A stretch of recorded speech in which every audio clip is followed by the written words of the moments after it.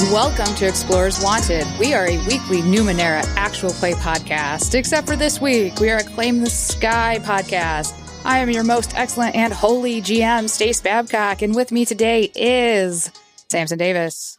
I finished my coffee. Now I need to drink water. So, boo. I moved on to energy drink number 2. I am not a role model. Alex Finn. So do dogs have dark vision like cats? Mm-mm. Oh, good thing I leave the light on in the hallway then. Like when I'm streaming. Or else his little ass might fall down the stairs. Fuck. And Danielle Anderlich. I'm trapped on this ship, this living ship with strange alien life forms. Word. We are your co-hosts, Dan. Stop calling us that. Get back in the editing closet, Dan. Daniel, what dice are you using today? Oh, I am using some fancy, beautiful metal dice from Die Hard Dice. They are red and orange. They look like flames with shiny gold letter. They are beautiful. If someone else was interested in purchasing those dice, perhaps at a discount, Samson, what could they do? Well, then you go to Die Hard Dice, who makes those aforementioned flamey dice, and they could use our dice affiliate code EXPLORE with an exclamation mark at the end, and they get 10% off their order. A whole ass 10%. Mm-hmm. So do that. Mm-hmm. Please. Please, God, do that. Awesome. And when you guys are listening to this, it'll probably be January. We're not 100% sure if our code will change in January, but if it is, we'll put it on our socials. But it should be the same. It'll also be in the show notes if you can't get to socials. And the Discord? Yeah. Mm-hmm. And the Discord. Yep. ForestWanted.fm/Discord. But damn. Cool. Well, thank you, Samson. And of course, this is episode 2 of our Claim the Sky one-shot. So what happened last time? I am going to ask, not to be repetitive, Daniel. I just want to hear your specific recap. Okay. It was a combat episode. All right, the end. So now, post-combat. So we were in a toy store, initially getting beat upon.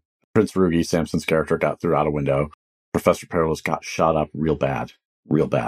Alex's character, even Steven, despite really not wanting to be there and doing their best to try to sneak away, got all the hostages free. There was much battle. Professor Perilous killed a fair number of people. The fair? Some goons, scared away the Shrike, the super speed villain, and most likely killed Minder, the supervillain that seemed to be leading it. He used his dark energy to do a lot of damage and make sure that she didn't escape. Rugi found a bomb downstairs while everything else was going on. Rugi dug through the earth, came up like a mole, and, but didn't come up at the right spot, which makes sense because moles don't see very well. And then Steven ran down to help Rugi as Rugi was moving the bomb around using his amazing strength. And then Steven actually flew into the bomb deep down center as a tiny little wasp to defuse the bomb. And then we had a flashback where we got to our sort of shitty to middling introductory base as part of a newest hero franchise. Very importantly, our number is 69420. And we were introduced to a minivan and told that we would be going to the toy store to talk about being a line of action figures. We were told that there'd be more stuff to discuss when we got back. We were told nothing could go wrong. And we were told that we would definitely be discussing the 401k plans when we got back. Yep. And we ended on a real cliffhanger.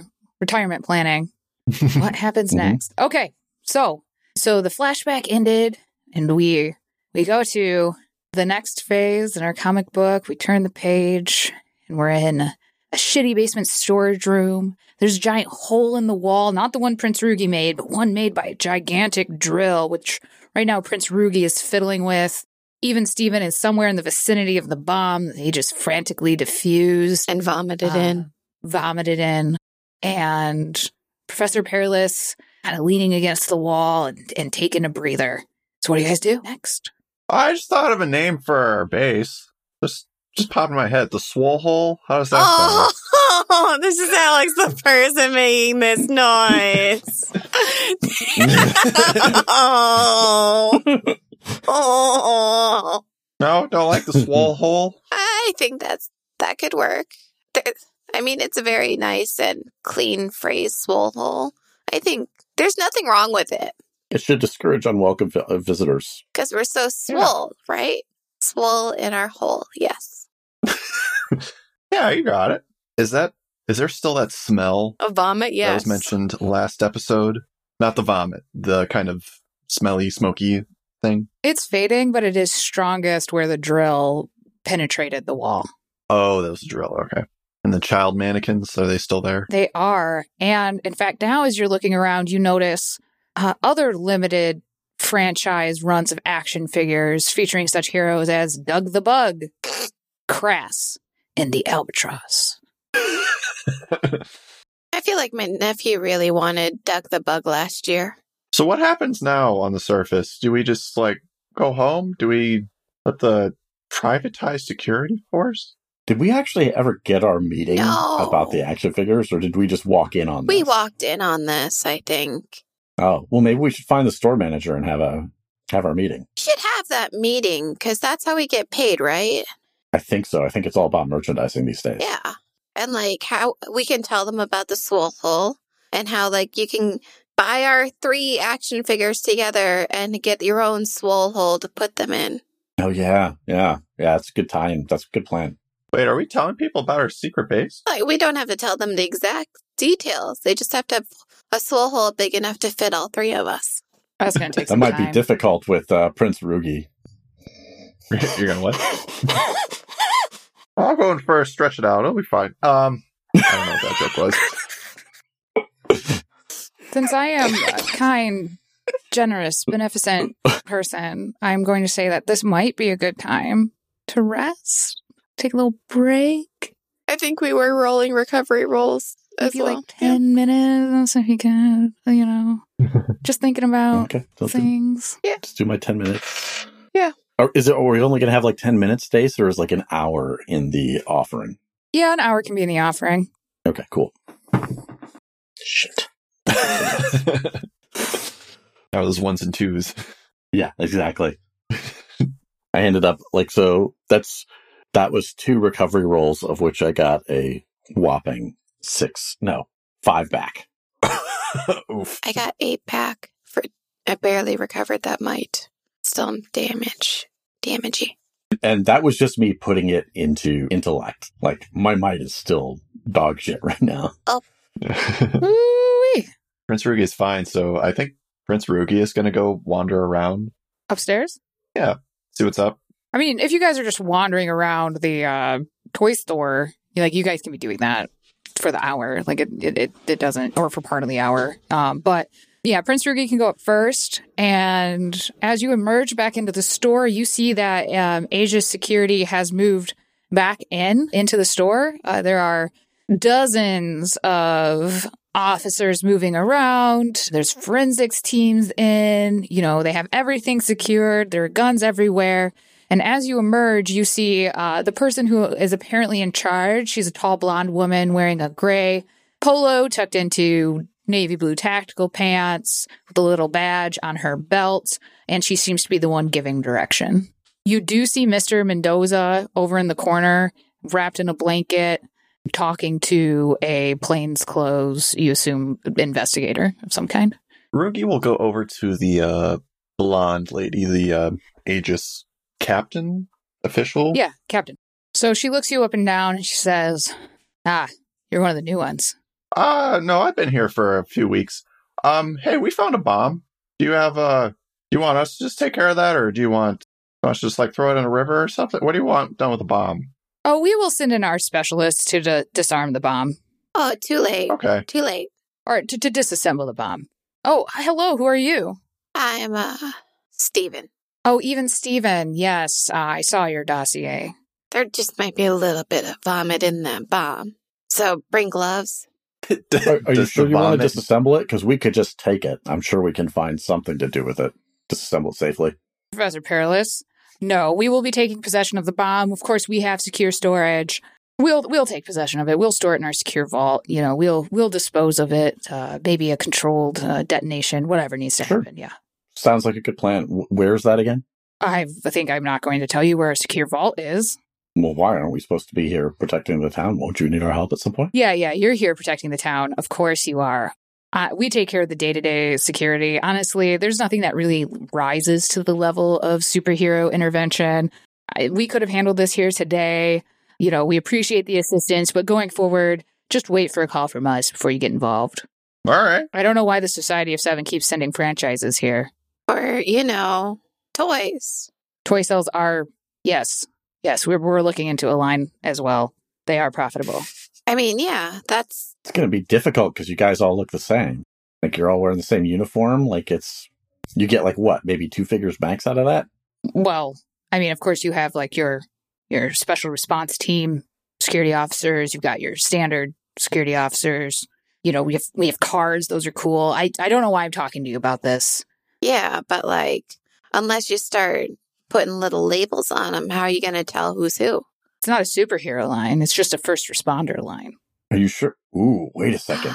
And Professor Perilous says, I guess you could try to, make your own, mini-based combat game, I guess, with all of them, Ooh. You could sell those to people. They could, sell to them undecorated, have them paint it themselves. What you really need is, like, the base that clicks the numbers. I think people enjoy, like, that motion of clicking. Yeah, it's a good business plan. I mean, you guys should look into that. Thank you for your business advice. Otherwise, you're just going to end up just like a bunch of little, like, plastic army men in a bin. Yeah. If you need a model, I can shrink down real small and do some poses. I'm going to make a mental note of this, but I'm going to be honest. And unless you guys can survive more than a month, I won't be taking business advice from you. Franchises, they come and go all the time here. That's why Aegis Security is here, to see to the continued safety, security of beautiful Venture City. Now, I am going to have to ask you to leave my crime scene. We will reach out to you when it is time for you to be interviewed by one of our investigators. All right. Why would we need to be investigated? We were here by your invitation. I'm just going to say it. I didn't invite you. What are you talking about? It's for this meeting. Oh, the store invited us. Well, your meeting's been postponed. I would come back. I would reach out to your point of contact and try to come back tomorrow or the next day. Yeah. Hey, what's your name? Captain Samantha Slaughter. Awesome. Nice to meet you, Karen. Does somebody remember where we parked? Oh, I think it was underneath Prince Ruki's fall. No, that was one of their cars, and Rugi points at Captain Slaughter. Oh, thank God, because, like, I don't have insurance. We will be sending you a bill for that. Don't you have insurance? That's an act of God. I'm sorry. It's an act of God. We can't help you. That's what we're supposed to say, right? Yeah, getting thrown. I mean, he was thrown by somebody else, so if there's a liability case, it's really against Minder. Mm-hmm. All right, well, our lawyers will talk to your lawyers, and let me walk you to your vehicle. Let me just make sure you safely arrive at your minivan. Well, she doesn't know you have a minivan. At your supercar, and she walks you out. Super. Yeah, just give me a minute. I need to use the bathroom first. Sure, go ahead. As Professor leaves the room to do whatever he's doing, he just hears like, hey, whose boots are these? At the various boots that are just lying on the ground still. I mean, if there's nobody's boots, I guess there are boots now, and we can just use them in the swole hole. Those boots are evidence. Thank you. All right, Professor Perilous. Professor Perilous comes back a few minutes later. Interesting. All right. So Captain Slaughter escorts you guys out to the parking lot if obviously if you guys want to go. Yes. Mm-hmm. And Okay. Wait, does the Odyssey have a remote, like a key remote to lock it? Sure, that seems normal. Okay, because then Steven is going to be like pushing the lock button constantly to see if it'll do the little beep beep. My after work ritual. Could there just be like three cars left in this lot? Yeah. So as the Odyssey beep beeps, and you can see, across the small parking lot, a few blocks away, the Aegis headquarters. And just as you approach your vehicle, you see a massive explosion balloon out at approximately the 18th floor. That wasn't me. And Captain Slaughter's radio immediately just starts going off. Professor Perilous leans in close to Prince Rugi and kind of under his breath says, "Now that is poetic." What? Way too loud. What's poetry? You hear over the radio, "We have an incursion at headquarters. All units, report to headquarters. The vault has been breached." and Told you you need to share at some point. Captain Slaughter swears and looks at you guys and says, I am, oh God, what is it called? Pissed? What is it called when someone like takes over your car? Not carjacking. Commandeering? I'm commandeering your minivan. I think this is actually a carjacking. We could just drive you there if you want. Fine, let's go. I guess, yes. Steven's gonna drive. Okay. You guys, start leaving immediately, so the streets aren't too crowded yet, but as you progress towards this skyscraper, you do see more and more Aegis security cars, on the road, sirens blaring, whatever. But you manage to pull up in front of the front doors. How does Steven pull in? Very cautiously. You like a full parallel park, but with multiple tries. Yep. Yeah, like 12 tries. It's like a You wouldn't pass 12-point your driving form.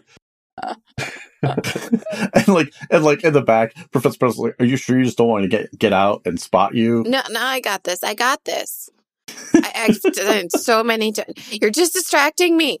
Captain Slaughter's pulling on the back door, but the child locks are on. Yep. Get out. All right, you finally get it parked. It is like a foot and a half off the curb. When you finally get out, and she kind of looks at you guys. She goes, "Might as well come with me. There might be more supers Okay. if this is related." Just to be clear, we are being hired for this one? Yes, we haven't worked out the details of the contract with your particular franchise, but if you're willing to allow it to fall under the previously approved contract with the Society of Seven for your franchise, you will be paid for your time and expenses. Oh, excellent. Is that something we can have like a memorandum of understanding on or anything like that? I have some templates here somewhere. Sure. Prince Ruki has already walked into the building. Yeah. Letting the adults talk. Yeah. So Captain Slaughter looks over your MOU, your memorandum of understanding, and makes sure that it's only covering this particular incident and doesn't read very closely and just sort of signs. Okay. For this incident. I want to make that clear. So it's not ongoing. But all right. And she goes, follow me, and races inside. Okay. I assume we're all following? Yeah, I assume so. Correct me if I'm wrong. So as you guys run inside the building, you are, of course, fighting the flow of your average office worker leaving, as people hurriedly evacuate the building. And when you get to the elevators, they are all called down to the first floor, as does happen in an emergency. And Captain Slaughter pulls a little key off of her belt and puts it in manual. And if you guys are with her, she says to you guys, we're going to go straight to the 18th floor. Shouldn't we take the stairs then? Wouldn't it be safer? You're not supposed to use the elevator in an emergency. We learned that in orientation. We are responders. We use the elevators in an emergency. Will the elevator still work if the 18th floor is blown up? Yes. Okay. I'm going to meet you guys up there. I'm just going to do some jumps through the stair system because I've got that far step thing, so I will definitely get up there faster than an elevator would. Have fun. If you see us about to die, please stop us. Will do. Thank you. Bye-bye. So, Stace, just for you, that means that I'm essentially moving a long distance every 6 seconds up these stairs. Okay. And as you go into the stairs, it's probably a good thing that you are, because they are absolutely crowded by everybody attempting to evacuate the building. So Captain Slaughter lets you go. She turns the key. She sets it to go to the 17th floor, just in cases. Some elevator music starts. It's entirely inappropriate to the situation. It's a little bit too soothing.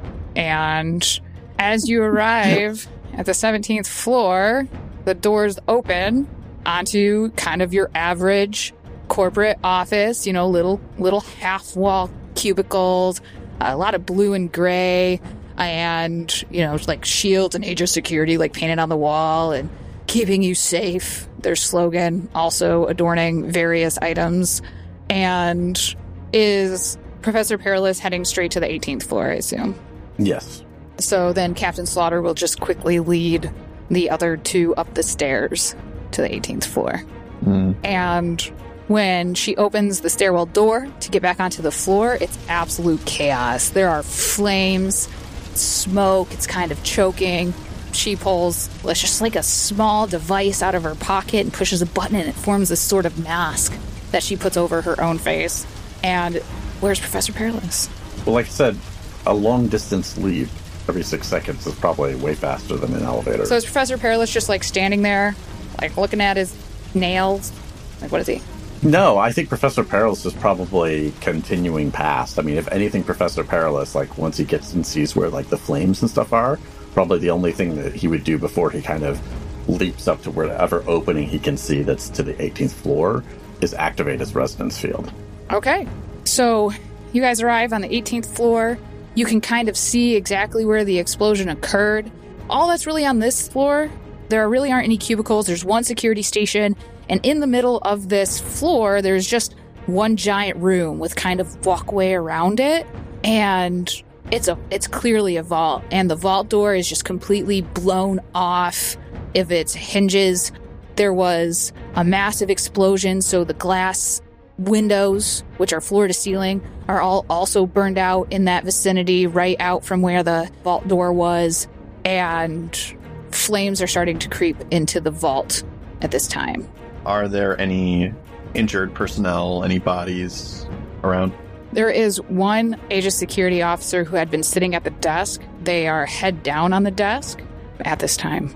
Prince Rugi is going to go pull them out of this situation, get them to the stairwell. Okay, you get them into the stairwell. Captain Slaughter heads right into the vault. I think Professor Perilous is following. He's very curious about what's in there. Okay. Yeah. So she bursts into the vault.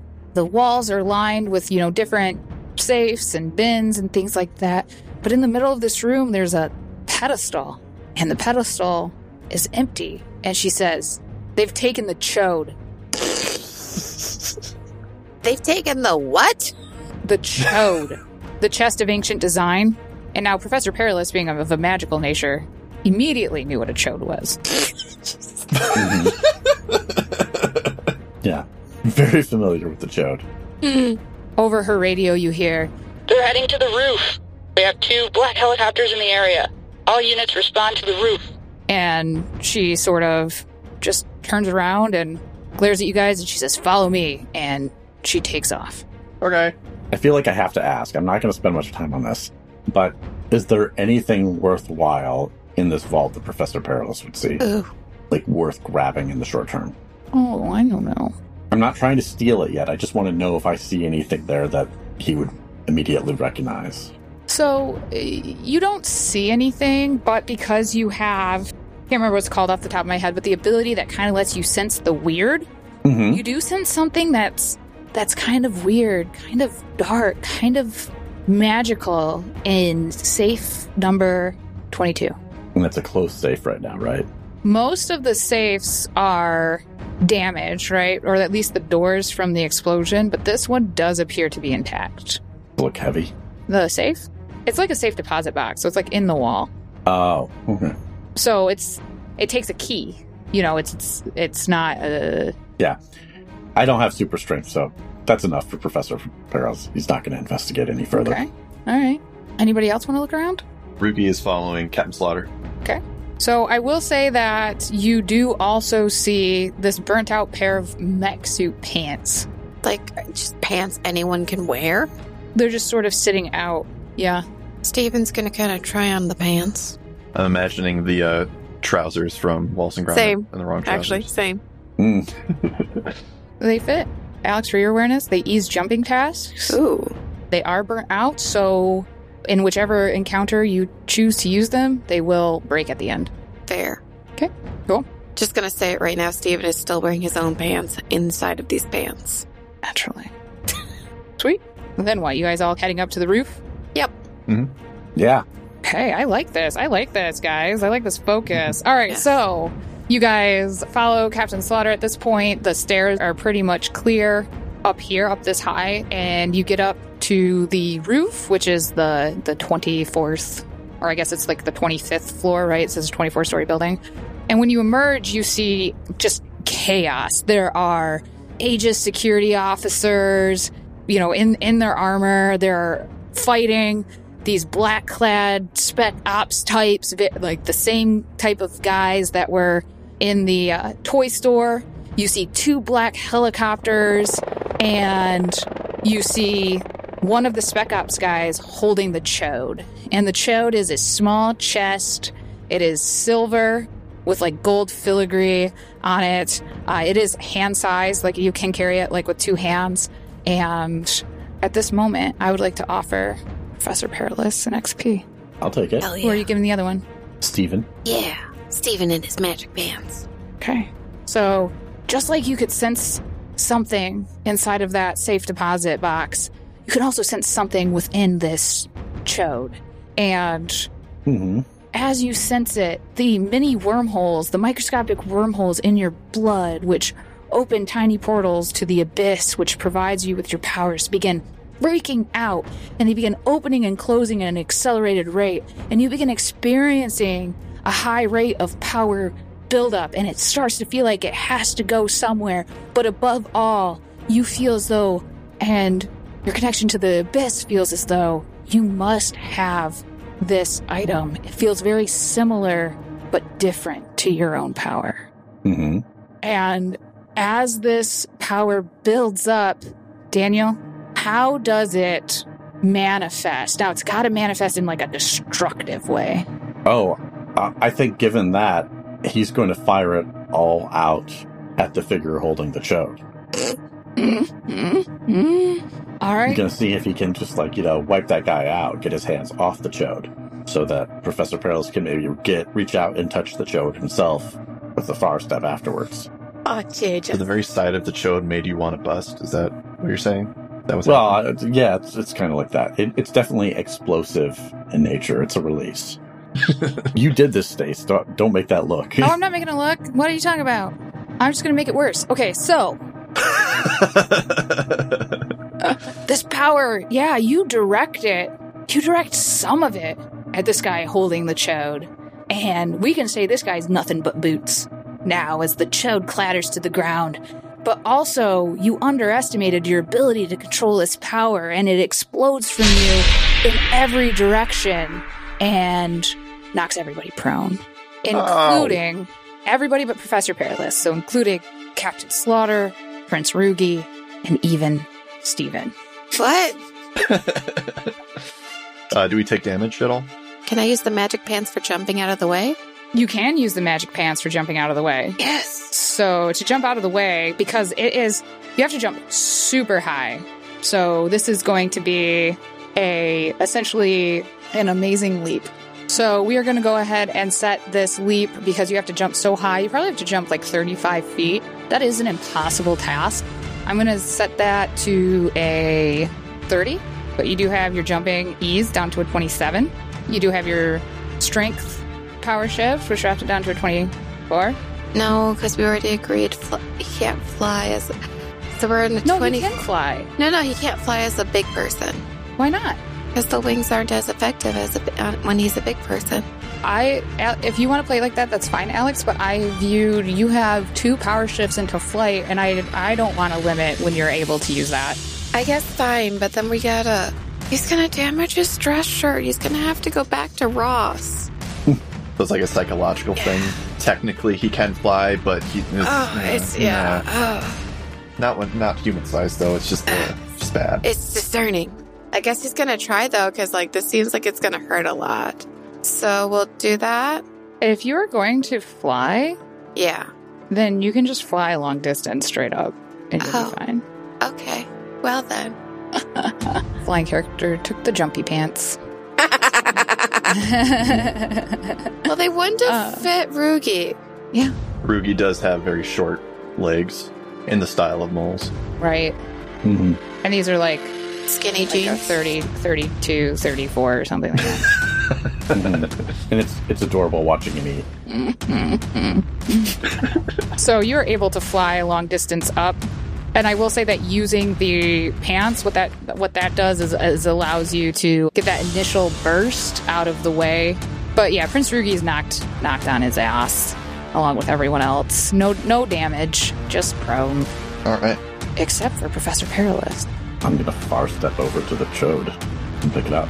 Okay, you have attained the chode.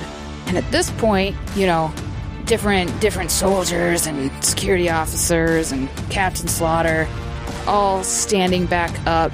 The helicopters which were circling were tossed a distance up in the air. They're kind of in the vicinity of even Steven at this time. And Captain Slaughter looks over at Professor Perilous and says, "Bring that here." Professor Perilous looks down at it for a second. So I have training in magic, and you said I knew what the chode was. You know that it is that it is emanating an energy which your blood likes. Okay. Can I roll something with magic to try to figure out what it is? Sure, to try and figure out what it is just based on how it feels and without any other closer examination is going to be a 30. Okay. I can't get that down far enough. Okay, so, yeah, I don't know. So, first of all, what are the other bad guys and commandos? What are they doing? Yeah, so I'm glad you asked, because all the other bad guys and commandos immediately train their weapons on you and start heading in your direction. Okay. So I smile at Samantha Slaughter and I say, "Catch!" And I toss the chode at her. Underhand. Ooh, she grabs it. And immediately moves toward the stairwell. And at this time, let's just go ahead and roll initiative. I got a 4. 11. And Samson, you got what? Dexterity power shifts. That gives me a bonus to initiative, right? So that's just adding +3 for each power shift, right? Yes. Cool. Oh, 19, so 25. And then Alex has that too. And Alex has an ability that boosts her. So 7, 11, Alex, for you. And then, Okay. Daniel, you also had 11? Yes, I had 11. So out of the two of you, who wants to go first? Daniel. All right, so the barrels of these weapons just follow the chode over to Captain Slaughter, and as she moves towards the stairwell, and they are going to attack her. So, as these black-clad spec ops guys open fire at Captain Slaughter, she hands the box to one of her underlings and turns back, and you see both of her arms transform into essentially Gatling guns. Oh, fuck yes. Nice. And she returns fire on the black-clad spec ops soldiers, and two of them fall to the ground. What does Prince Rugi do? So how many bad guys in this situation are still up? 23. Are we using air quotes at bad guys? Or actual bad guys? You guys are talking about the black-clad spec ops, right? Yes. The special ones? Okay. Okay. So what Rugi is going to do... So we're on a roof. Is there kind of... I don't know what you'd call it. Like a little shack? Like it's not just like a flat roof and then falls off. There's like objects. Oh, yeah, there are objects. There are communications towers. There's, of course, the little, I guess, like a shack thing where the door, like the stairwell goes up, right? And you open the door, get onto the roof. There's another smaller helipad that has an Aegis traffic helicopter parked on it. So there's roof stuff. Yeah. What do you want to be on the roof? Something for Rugi to run into. What Rugi is going to try to do is spread his arms out and then charge through the densest part of these spec op guys, and then just try to like crush as many as he can into any solid enough object. Okay. Just to incapacitate them. So right now, the Aegis security officers are heading with the chode, are heading towards the stairwell shack. God, I'm sure there's a name for these things. But the elevator is available. So are you heading them in that direction? Or are you going to try to push them through the Aegis security officers that are heading towards the stairwell? So Prince Rugi doesn't really care about the chode, just because in his mind, all the Aegis people, they're on the good guy's side. So he's just trying to take out the, quote, bad guys. So He's not trying to get in the way of what the Aegis people are doing at the moment. He's just trying to take out the Black Ops guys. Okay. Spec Ops guys. So to push, how many are you trying? Like half a dozen? Do we want to say? Yes. Let's go. All right, you're going to push half a dozen of these. Just like into a wall to incapacitate. Oh, just into the wall. You're not trying to push them into the door and like stuff them in. You're just. No, yeah. He's just basically doing like the classic strong man per thing where he just like gets a bunch of them and then just like crushes them against the wall. Okay, so to push 6 people a short distance against the wall, I'm going to go ahead and call that a 27 to start. 27 to start. Dang. I can bring that to 21. Can Muscles of Iron apply to this? Absolutely. All right. Then I'm going to do that and apply a level of effort to bring it to 15. Sweet, and I think it's dope, so take an asset. Ooh, wow. That's 5. Okay, so... I will spend an XP so that you can reroll that, Samson. Oh, you. That's a 7. Okay. So thanks. But sorry. It's okay. So you barrel into these Spec Ops soldiers, and they have surprisingly grippy boots. Like, they're clearly wearing non-slip soles. And just didn't anticipate that, so you didn't get quite the running start that you needed. And so about 3 feet from the wall, they managed to brace themselves and stop you. Oh, you guys are pretty good. Okay. Next up, Rugi. All of a sudden, everything around you turns dark. You can see nothing but darkness. Huh. But he has dark vision. No, I'm kidding. It does not penetrate. Okay, so that happened. All right. Professor Perilous, you have tossed the chode. Jesus Christ. The chest of ancient design, guys, get your minds out of the gutter. To Aegis, Captain Slaughter handed it over to some other guy as she is, doing her best to eradicate these people. And that group of individuals is heading down towards, or like heading towards the stairwell outcropping. I don't know what the fuck they're called on the roof. You have 2 helicopters. They've sort of reoriented themselves and they're heading back down. You can see these Spec Ops guys hanging off the sides. What do you do? Wait, the bad guys are in the helicopters? Yeah, the bad guys are in the helicopters. Oh, I misunderstood. I thought those were security forces. Well, seeing that Rugi is over with the others, I am going to onslaught a helicopter. Dope. Yes. Are you onslaughting the pilot, or are you just trying to damage? Like, what are you trying to do? Oh, I'm aiming for the cockpit, but I'm trying to do maximum damage. So I'm not just trying to hurt the pilot, I'm also trying to hurt anything in the cockpit region. Okay, so this sounds a little bit like a power stunt. Mm-hmm. So what does it cost to do onslaught intellect? 1. Okay, so I would say this would be, you can spend 3 additional intellect points to make it an AoE attack in the cockpit. Okay. And then you can apply edge to that, of course. Okay. Sounds good. What is my target? Your target. 18. Okay, so I'm eased by 2 steps. So that is a 4. Oof. It goes wide.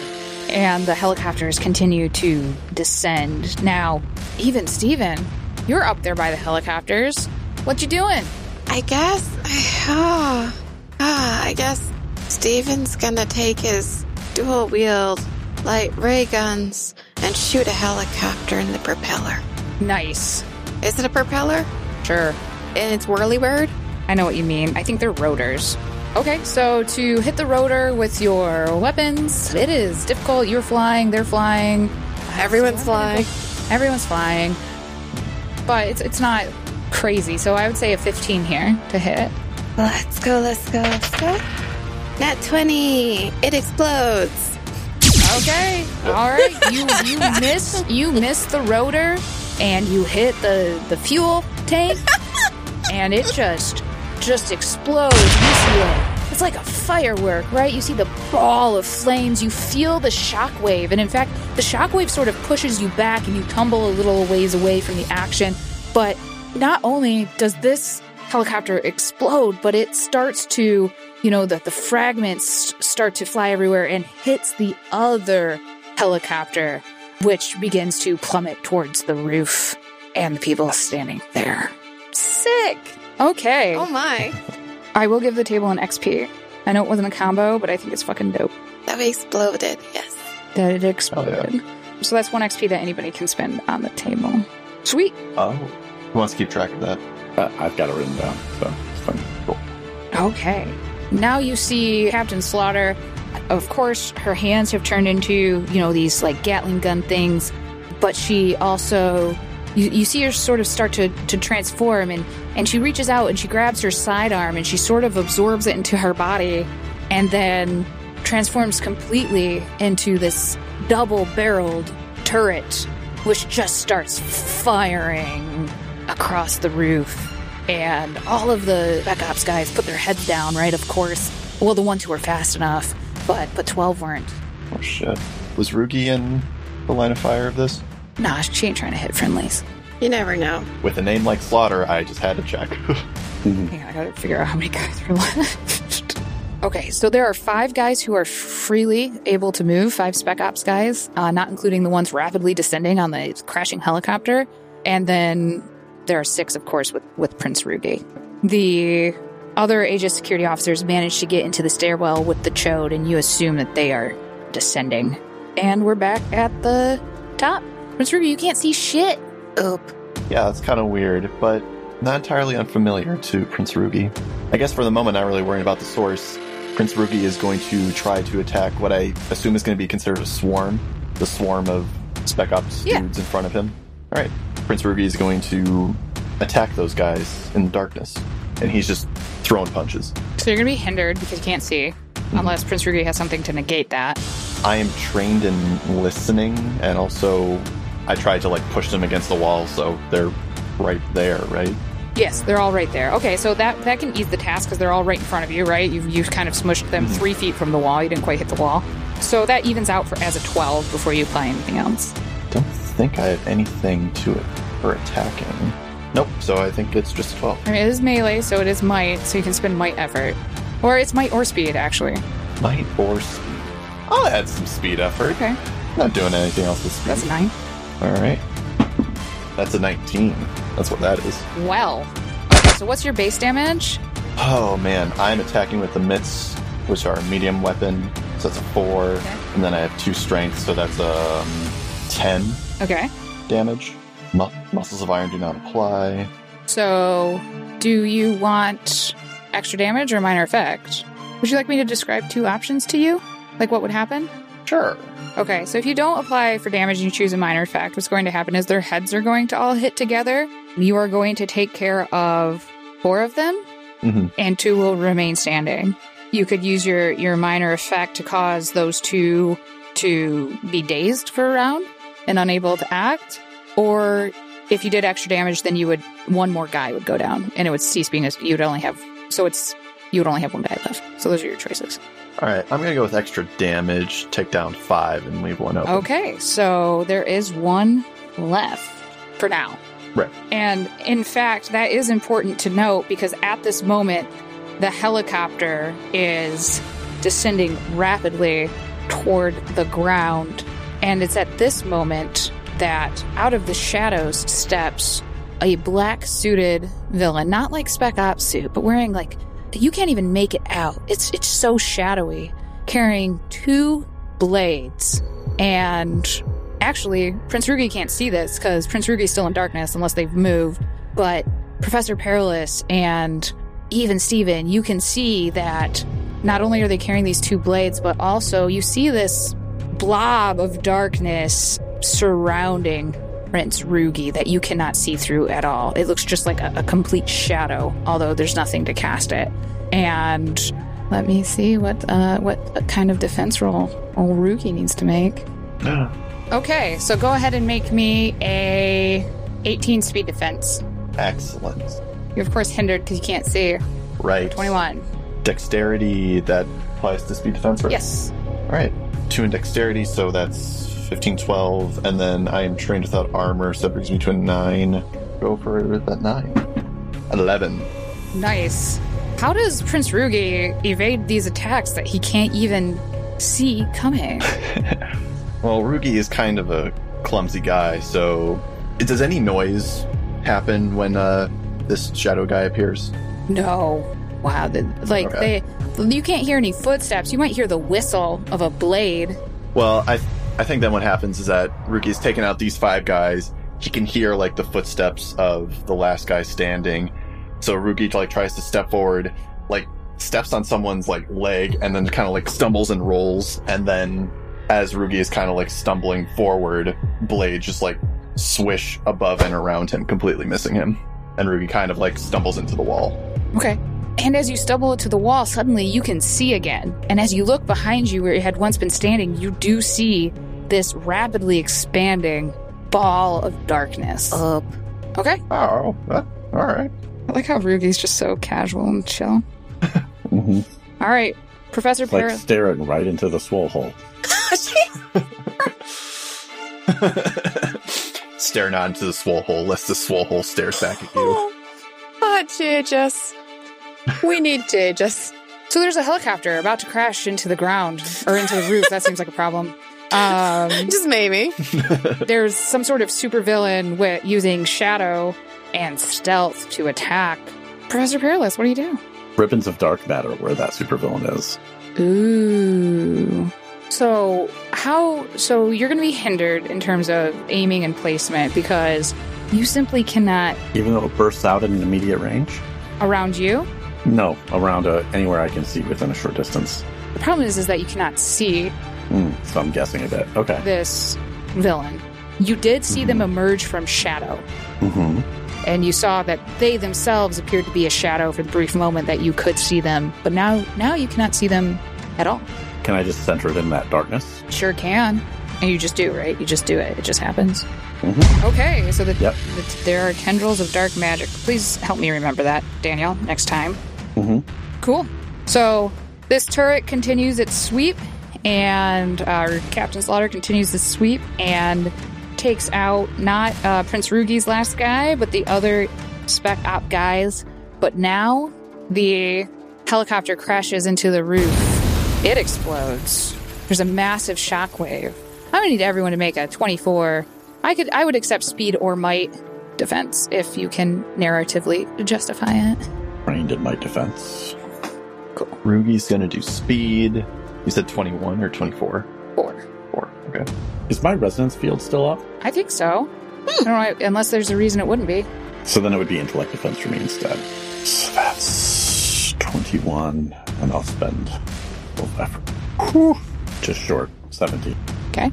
So with my power shifts, my training, applying a level of speed effort brings it to a 12 for Prince Rugi. Okay. God damn this dice in 7s. All right, got a 7. Even Steven. You're in the air. So I'm going to go ahead and say that this task is eased 1 step for you. So that'll be a 21. You have a power shift in dexterity, so that'll be an 18. You can use either speed or might. Now,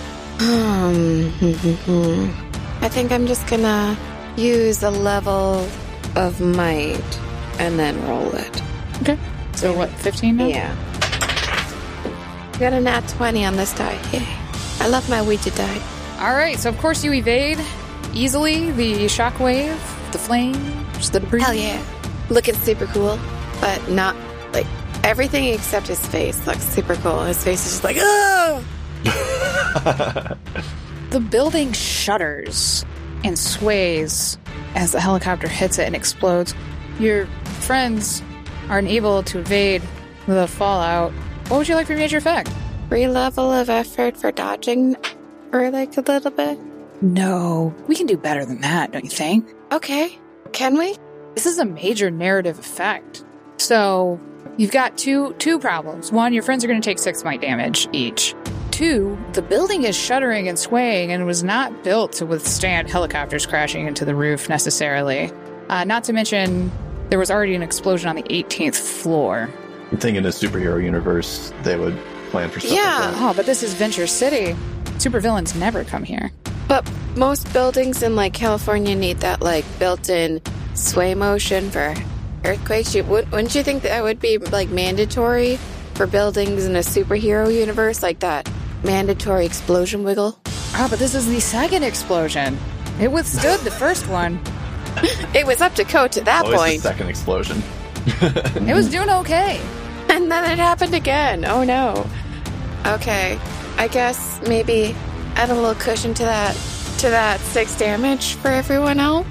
Like maybe take it down a notch? Take it down a notch. Sure. 3 might damage for your friends. Yay, that's better, right? That is better. Let's do that. That is much better. Does armor apply? Yeah. Good. Prince Ruki has a power shift and resilience, so it's only 2 for him. But you do feel the roof lurch alarmingly as one side drops downward, but then stops. So it's like this. It's like slanted now. Oh, shit. Let me get a speed defense from everybody to see how well you do to not fall off this roof. Oh, but I'm flying. You're fine then. Aha! Everybody standing on the roof. Loophole. What is the target? Oh, yeah. I guess that's probably... I mean, well, for you... No, 12. Ruki rolled a 10. Oh. I got a 17.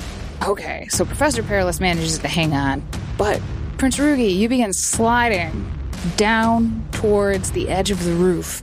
And as you reach the edge, you're a superhero. So, of course, you're going to try to take some sort of action. So I will give you a 12 difficulty task to remain on the roof. Now, which pool that comes from is going to be decided by how you try to not fall over the lip of this roof.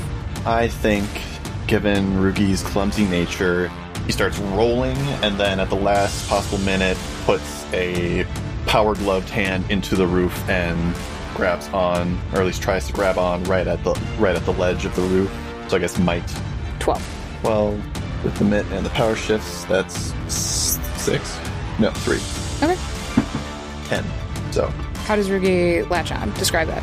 he just puts almost his entire forearm into the roof, grabs on, and then the rest of his body kind of flies off the edge of the roof for a second, and then he comes back to the, I guess, outside of the building, and then pulls himself up.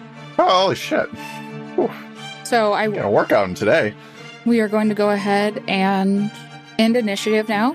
Whatever shadowy figure was involved here, you cannot see them, and the darkness that they generated has now dissipated.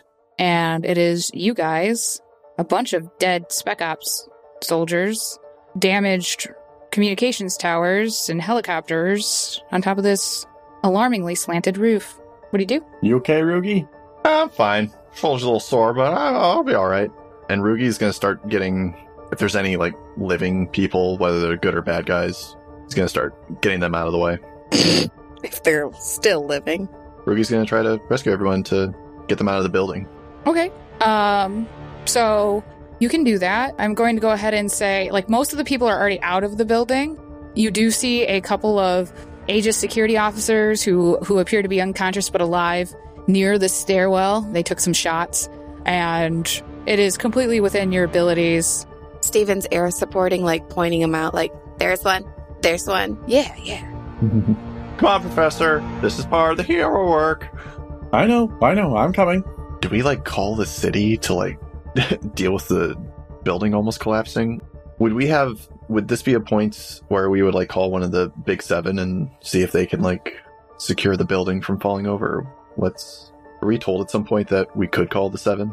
Oh yeah, you definitely can as a franchise of the Society of 7, but they are in New York City, and it's going to take them a little bit of time to send somebody. But at the moment, the building seems somewhat stable. It is not in the active process of collapsing at this moment. Okay. It was just the roof that was slanting. Yes. Oh, okay. So we're not in a precarious Jenga tower moment. I mean, it's not safe, but it's not actively... Mm-hmm. Yeah. So I would say there are 5 injured and unconscious Aegis security officers on top of the roof still. They've slid, and they've gotten caught in various places. One's wrapped around the base of a cell tower. One managed to get caught up on the lip of the roof and has almost rolled off. One of their arms is dangling, and the others are in various similar poses. You guys are definitely going to be able to rescue them, but I would like to hear how you guys do that. Prince Ruki's doing the Mr. Incredible thing and just has a stack of 6 guys just on his shoulder, and he's just easily carrying them up and down the stairs. Well, down the stairs. Yeah. Professor Perilous will sort of leap around and will help Rugi kind of get them situated onto his shoulder appropriately. What about even Steven? Kind of pushing people, with a broom. Okay. So as you guys step into the stairwell and you're about to close the door behind you, you see flying up around the edges of the building Asia security officers in exosuits. I mean, you know, it's like Iron Man, but different. So, and they seem to be doing work to try to hold up and stabilize the building. Were there any Spec Ops guys that were still alive? Yeah. Yep, there's one slightly unconscious guy remaining, the one that you did not kill. All right. Ruki is going to grab him and then kind of like hold him up, probably by his like leg, to Professor Perilous. Hey, maybe this guy knows some stuff about what the fuck that all was. Can you ask him some questions, Professor? Sure. Professor Perilous will reach over and sort of slap his face until he wakes up. We're doing this in the lobby, by the way. Ground floor, where it's safe. Okay. You've gotten down. Okay, so let me describe just one thing then before you guys get down. So you guys get down with no real problem. You scoop up a few additional people on the way, you know, make sure people are leaving. And you get down into the lobby and you see the further down the building you go, the more and more Aegis security officers are swarming the place. And there are hundreds, there are far more than you would expect for a city as quote unquote safe as Venture City. They're all there and they are armed and they're moving through the building, clearly just making sure there are no additional bad guys in the vicinity. And as you get down into the lobby, you know, you see that at some point, you didn't quite notice when, but Captain Slaughter is now back into her normal human form and seems to be sort of coordinating the activities. And she looks over and she sees you guys and she says, "Oh, good. The chode is being taken to a secure location along with several other of our high-value items in that vault. Oh, I see you have one of them. We can take custody. We can take custody of... Is he alive?" I think so. And then Ruby just kind of like shakes him a little bit until he hears like a moan or something. You hear a moan and like a cough, choke. It spits out one of his teeth. It clatters to the floor. Yeah, he's alive. We're going to ask him some questions first. Professor? So Professor kind of like winks over at Smith Slaughter and then leans down and looks at the face and like forces his pupils to do that weird thing again where they slide around his eyes and says, "Who sent you to steal the chode?" He spits. That was a bad idea. Oh. And so Professor Perilous stands up and says, "If I could just have another minute." And he takes out a piece of chalk and starts carefully drawing a circle around the sky. Whoa. Professor Perilous, I appreciate what you're doing here. And Captain Slaughter kind of looks around. It's not exactly regulation, what you're doing. So I have to deal with a lot of stuff. If you want to question him, take it to the back. Oh, okay. So he deliberately runs his foot through the circle he just made to chalk. Says like, "Come on, Rugi, let's take him over to the back." Okay. Rugi just brings him. Yeah. So now you guys are in a private location. Okay. So I once again slowly draw the circle around him and start also adding a bunch of mystic symbols and whatnot. Just hold him still, Rugi. Just your hand will be fine, but as long as he's mostly in the circle. Prince Rugi again holding this guy by his leg is like stock still as this guy's like probably squirming around trying to get out. Even Steven just tagging along? Yep. Okay. Cool. Is Captain Slaughter with us? No, she didn't have time to deal with your... Fair enough. There's a collapsing building. Or a building in danger of collapse. So clearly you saw what we did to your friends, and, you know, that's troublesome. Sometimes to get information, though, slower ways of achieving the same results are better. And he just continues to draw more symbols. You don't scare me. You have no idea who we were and who we work for, and if you did, you would run far, far away from Venture City. I'm sure it's very scary. Can I do an insight roll to see if he's scared? If he's lying about not being scared? Oh, sure. 6 intellect. That is a nat 20. Oh, he is not cool. He is freaked out. He has just seen a lot of shit. What would you like for your major effect? I would like 2 assets or more if you're feeling generous on this bit of intimidation I'm about to do. Oh, yeah. Just describe it. You are able to... You will succeed at intimidating this. You know, the trick to this ritual is that you have to make sure that you do it right so that the person stays alive. But the best part is that, you know, the energy, and I'm pulsing some dark energy. Like, so for you guys to know, like, what I'm doing is bullshit. Like, this would not work magically. He has no power to do this, but he knows magic enough to make it convincing. And he says, like, this is an effective circle. One of its favorite things to do is the entity it's tied to. You wouldn't be able to understand its name if I said it. It likes to work by slowly removing the skin to start with. Can Prince Rugi make an insight check? Because I don't think we've worked long enough together for Prince Rugi to know that this is a ruse, and Prince Rugi's not that bright. Okay. Steven just looks sick. So these will be opposing rolls, unless... Oh, and I'm trained. Could I give them an asset by winking at Rugi? Sure. So... And Rugi is trained in seeing through deception, Ooh. which I forgot. So Rugi will get a +3 to their intellect roll, and then Daniel, go ahead and you roll as well. What am I rolling for? I'm not trying to hide it from them. I'm just trying to hide it from this dude. Oh, I don't know how to resolve an insight check between two PCs without it being opposed. I don't know what I would set for your difficulty. You know what I'm saying? Yeah. So I guess we'll just see if Rugi is smart enough to interpret the wink. So yeah, so we'll just say, like, with the wink, it's a 9 for Rugi to understand the situation. okay, I rolled a 6, and I can train in seeing through deception, so that's a 9 on the dot. Awesome. Okay. You might not know what exactly is bullshit and what is real, but you understand that Professor Perilous is engaging in intimidation.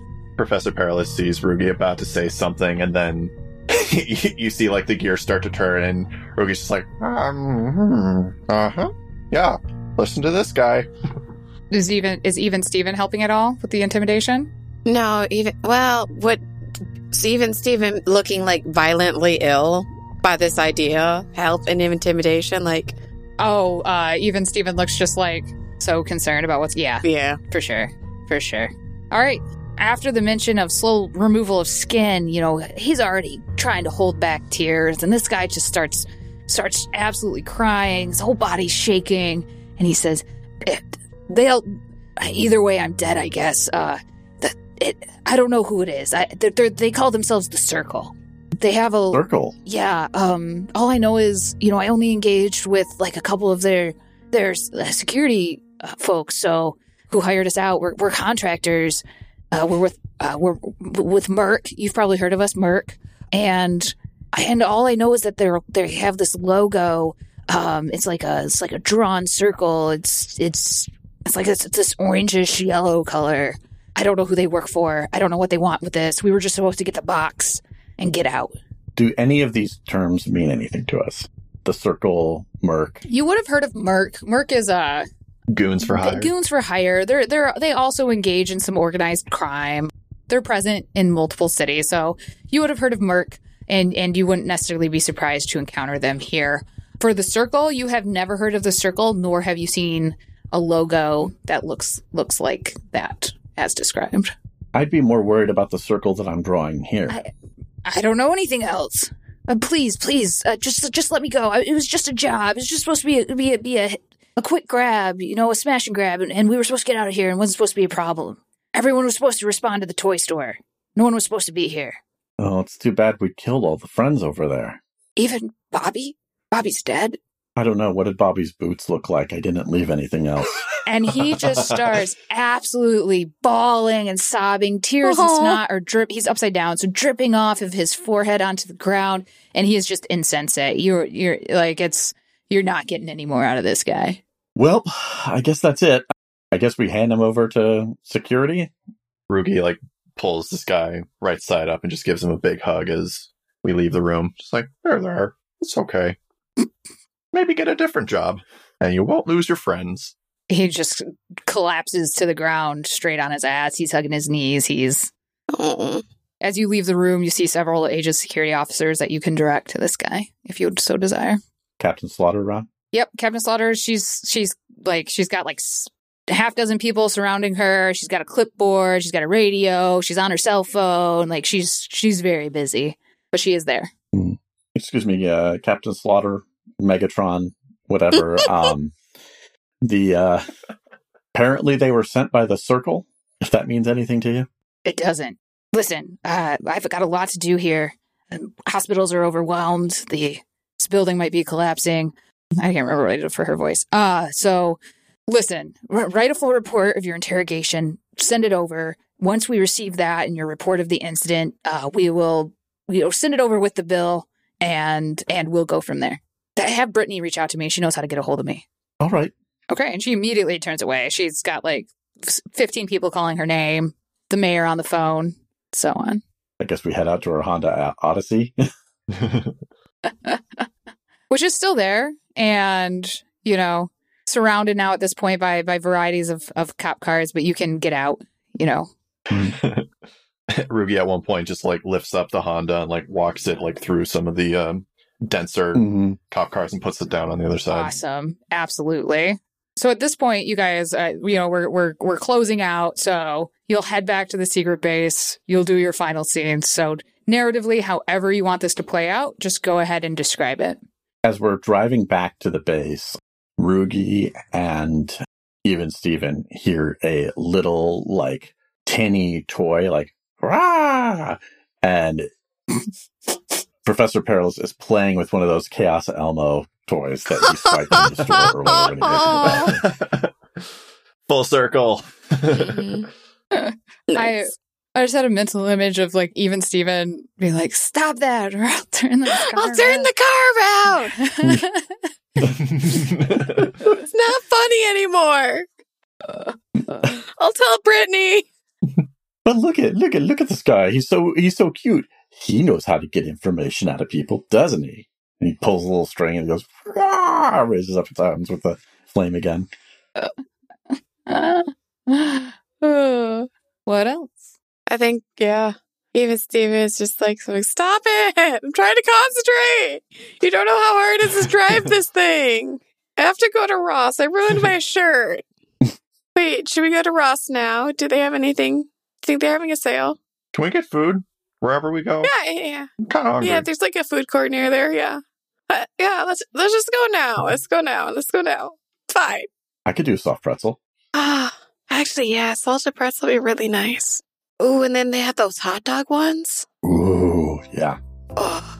For Rugi's final scene, he just orders an absurd amount of food, and then when asked for money, Rugi just kind of like tilts his head and then rummages through like his sack and then just pulls out this like raw, huge diamond, just like, is this money? And then just puts that on the counter and then takes the food and then just goes and pigs out somewhere in the food court. Okay. The employee reaches out and picks up the diamond, looks left, looks right, puts it in her pocket. Hell yeah. All right. So essentially at this point, you know, you're at the food court or you can be back at the base, right? Brittany's collected your report and so on. So. Whoa. I don't think any of us would have written that report. Your verbal report. Oh, sure. Like a debriefing. Right.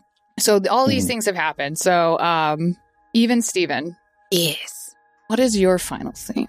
I think he's in the Ross just like going through like, I feel like I've never actually been to a Ross. I've only been to like Marshall's, TJ Maxx. I honestly don't even know what you're talking about. It's like a discount clothing store that's similar, like Overstock. But I feel like he's like digging through like the clearance like dress shirts, like as a bin. And eventually he's just like crying as he could only find like weird colored dress shirts for work. And he's not having a good day because like he killed several somebodies. And then he feels like Rugi's going to eat all the soft pretzels. He probably did. Oh, yeah. Okay. I dig it. And then what about Professor Perilous? So Professor Perilous is in the base and he's got his notebook out and is just jotting things down. Like he's got the note about the circle. He's got a note about the chode and at least his initial observations of the chode. He's marked down the safe number 22 from the secure vault at Aegis Security. And he is jotting down a few notes that are like, a lot of this isn't even in English. It's in whatever mystical text that he's worked with before. And as he's looking at it, he pulls out the MOU that he had Samantha Slaughter sign, and he holds it up and he starts slowly blowing against it.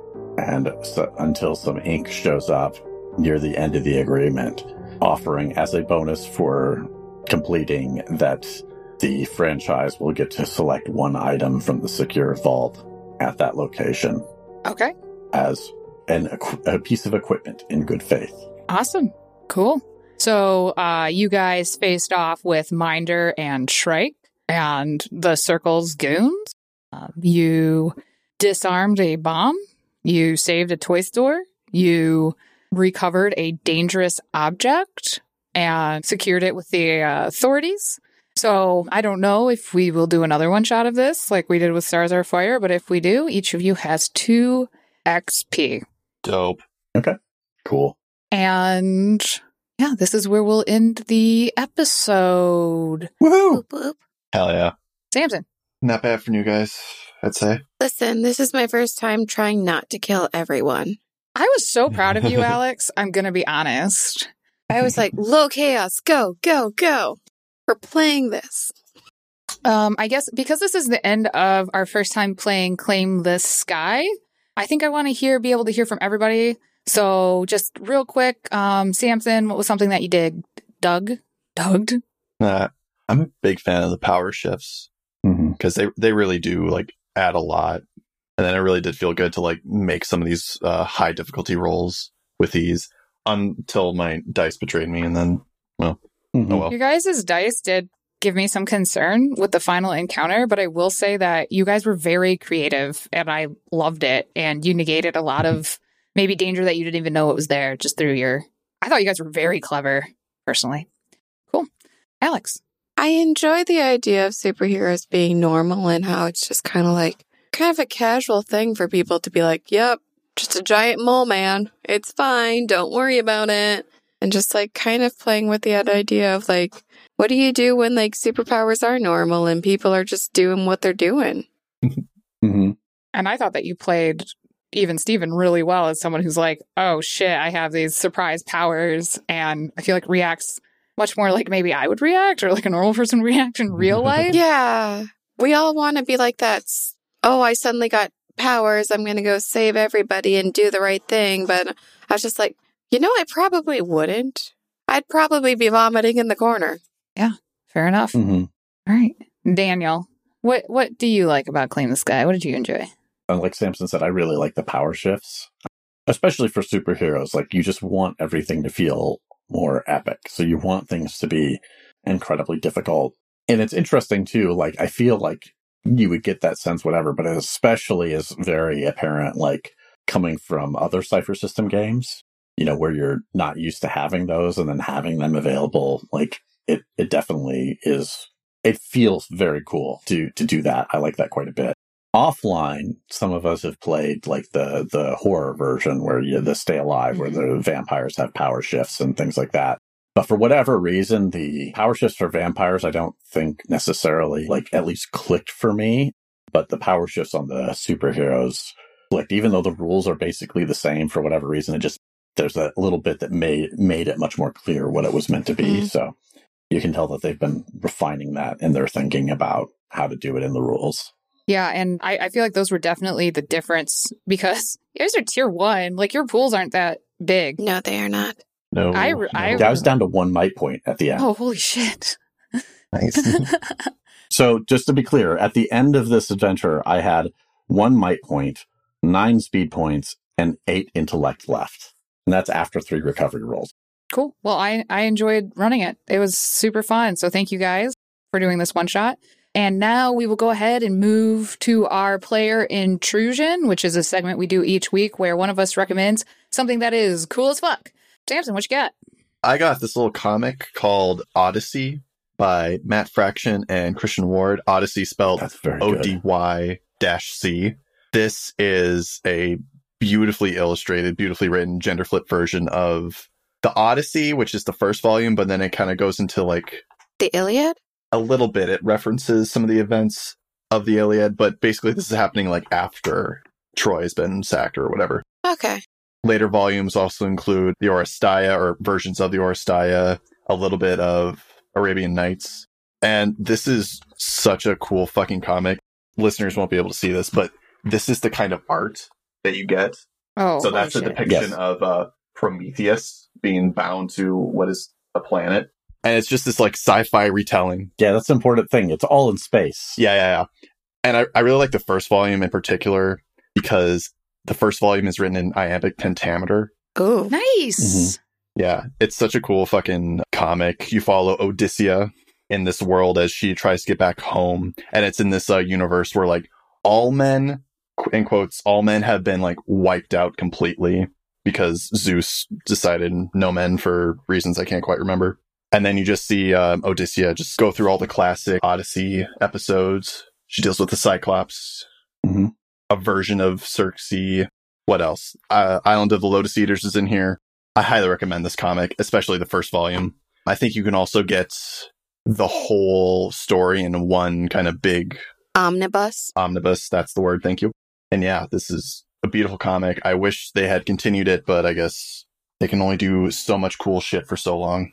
Burn bright, but don't burn long, you know? So yeah, Odyssey, ODY-C. Highly recommend it. So fucking cool. If you guys want to talk to us about some of this cool comic shit, we have a website, explorerswanted.fm. From there, you can find all our socials to talk to us on. On Twitter, we are at Explorers Wanted. On Instagram and Facebook, we are at Explorers Wanted Podcast. If you want to talk to us directly, we have a Discord. That's pretty cool. explorerswanted.fm/Discord will get you there. But if you want to do more than talk to us, if you want to support us financially, we have Patreon, patreon.com/explorerswanted. Go there, support us. You'll get some cool stuff probably. Or if you just want to get a discount off Dice, we have a Dice affiliate code, EXPLORE, with an exclamation mark at the end. Get you 10% off your order at Die Hard Dice. Absolutely. And if you can't financially support us, we totally understand. The best thing that you could do for us is to tell a friend and tell them why you like the show and why they should listen to it. The second best thing is to leave us a 5-star rating and review on a podcast directory like Apple Podcasts or Podchaser or Stitcher, especially if you're really specific about what you like about it. Those kinds of reviews have the biggest influence in us attracting listeners. If you didn't like the podcast or if you just thought it was meh, well, when you feel that throb in your temples and can feel something like your pulse pounding in your ears, understand that this is not your blood. It is not your heart. It is the staticky whisper of long, etheric fingers being run idly against the folds of your brain. So stay still. They are attracted to movement, and you don't want them to squeeze. If you want to reach out to us individually on social media, you can. You can find me on Twitter at Andrlik, ANDRLIK. You can find me on Twitter at Stace Windu. Talk to me about Odyssey at Slam Potato. I kind of want a brain massage right now, just saying. I'm at Real T Unicorn on Twitter and Tea with Unicorn on Twitch. Just like get in there, work those folds. All right. Thank you to everyone for listening. Have a good night, day, weekend, or whenever you're listening to this. And Bye. bye.